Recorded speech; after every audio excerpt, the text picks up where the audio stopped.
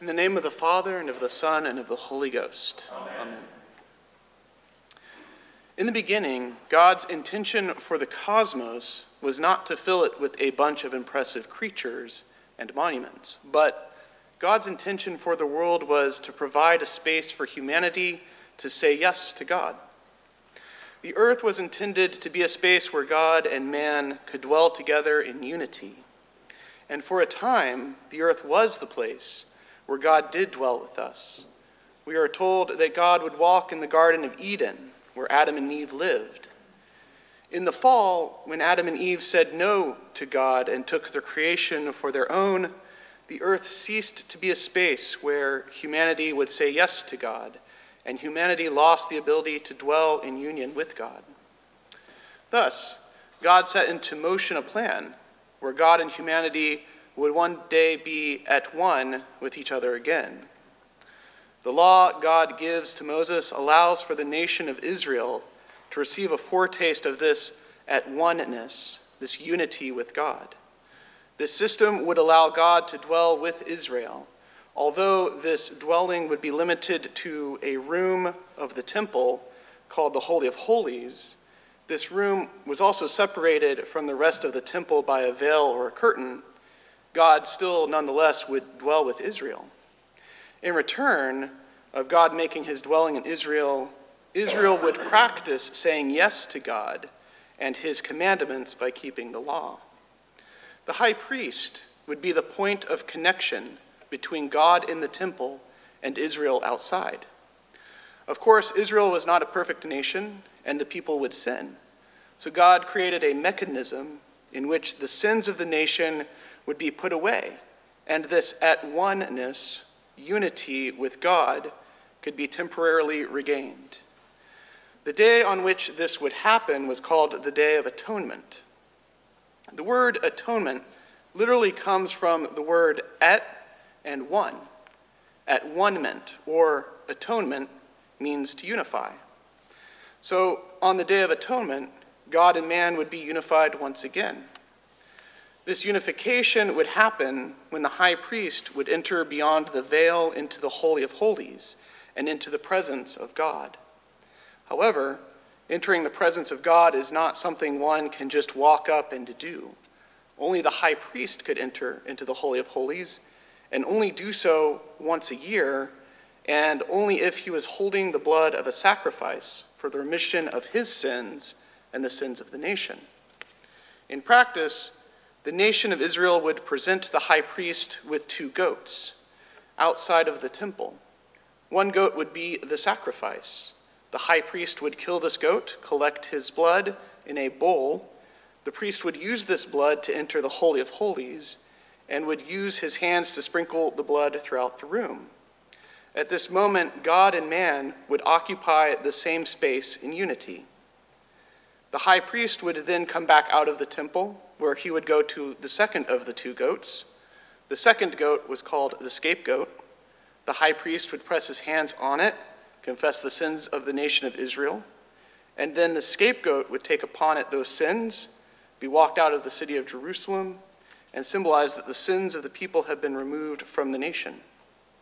For thousands and thousands of years, Israel would have a Day of Atonement. It was their high holy day, the day where all the sins from the previous year would be forgiven. This system was not perfect.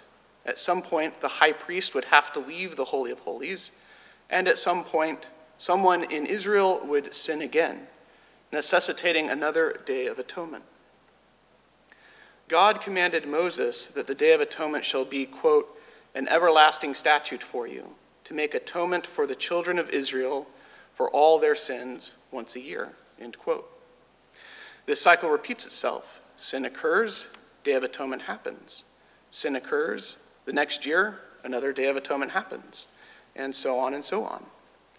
So what would happen if this cycle could be broken? What would happen if God and man were able to dwell together forever? On Good Friday, Jesus broke this cycle. On Good Friday, Jesus acted as the scapegoat when the sins of the world were laid upon him. On Good Friday, Jesus was also the sacrifice whose blood would allow access to the presence of God. This is why on Good Friday, the veil in the temple was torn, a symbol that God and man are no longer separated. On Ascension Day, this day, we celebrate that Jesus takes on the duties of the high priest. By using his blood, he ascends into heaven, the true Holy of Holies, and to the dwelling place of God. From Hebrews, quote, "For Christ has entered not into a sanctuary made with hands, a copy of the true one, but into heaven itself, now to appear in the presence of God on our behalf. Nor was it to offer himself repeatedly, as the high priest enters the holy place, yearly with blood not his own, but when Christ had offered for all time a single sacrifice for sins, he sat down at the right hand of God." On Ascension Day, Jesus left the realm of time and space and entered into eternity. What this means is that Jesus presents his Good Friday sacrifice to the Father in all time and in all space. This is what makes the sacrifice on the cross an eternal sacrifice, not one that covered all of humanity's sins up until that point, but a sacrifice that covers all humanity's sins past, present, and future. For Jesus also took with him our humanity up into heaven to dwell with God. And from heaven, God sends his Holy Spirit to dwell with us. We are told in St. John's Gospel, quote, "I will ask the Father, and he will give you another helper, so that he may be with you forever." Now God and man are at one again. Atonement has been fulfilled. We are now united with God. So what would happen if God and man dwelt together? The answer to this question is the church. The church is now that space that the Garden of Eden was meant to be. In the church, God's Holy Spirit and humanity dwell together in unity. In the church, we have space and indeed grace to say yes to God. God has desired for all eternity to dwell with his beloved creation. This community, the church, is the reason for the whole Bible story, is the reason for the law, the temple, the sacrifices. The church is the reason for Jesus' incarnation, death, resurrection, and ascension. From heaven, God bestows his grace to the church, to us, through his Holy Spirit. Our participation in the church, receiving the sacraments and being diligent in our prayers, allows our Lord to send his Spirit more effectively.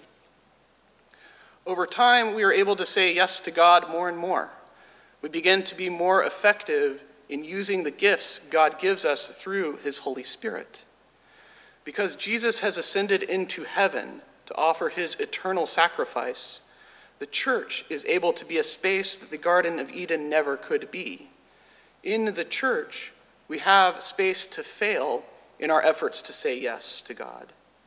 When we sin and mess up, the game is not over and not all is lost. When we sin and mess up, we can come to the altar with grace, make a good confession, and receive grace to try again. It is important to remember that God loves his church and will never leave it. He will always show up with grace to sustain this community. God has desired for all eternity to dwell with us, his beloved creation, and that is exactly what he will do. Over time, our participation in the church helps strengthen the church. Jesus' final words to his disciples before his ascension is to spread this life-giving community to all nations. Quote, "But you shall receive power when the Holy Spirit has come upon you, and you shall be witnesses to me in Jerusalem and in all Judea and Samaria and to the end of the earth." It is the will of God that we work to spread the church to the ends of the earth. The church is a refuge to those who are worn out from anxiety and exhausted with the futility of a life's work that has no greater good outside itself.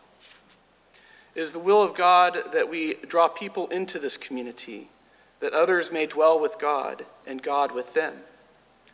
This is how we will effect real, lasting change in the world, through our participation in the church, through our experience of dwelling with God, through our prayers, through receiving the sacraments. God's light shines in this community and becomes something captivating to others. If we allow God to dwell with us by our participation in the church, rest is what the weary world will find, but importantly, life is what they will receive. From St. Matthew's account of the Ascension, quote, "All authority has been given to me in heaven and on earth. Go therefore and make disciples of all nations, baptizing them in the name of the Father and of the Son and of the Holy Spirit, teaching them to observe all things that I have commanded you. And lo, I am with you always, even to the end of the age. In the name of the Father, and of the Son, and of the Holy Ghost." Amen.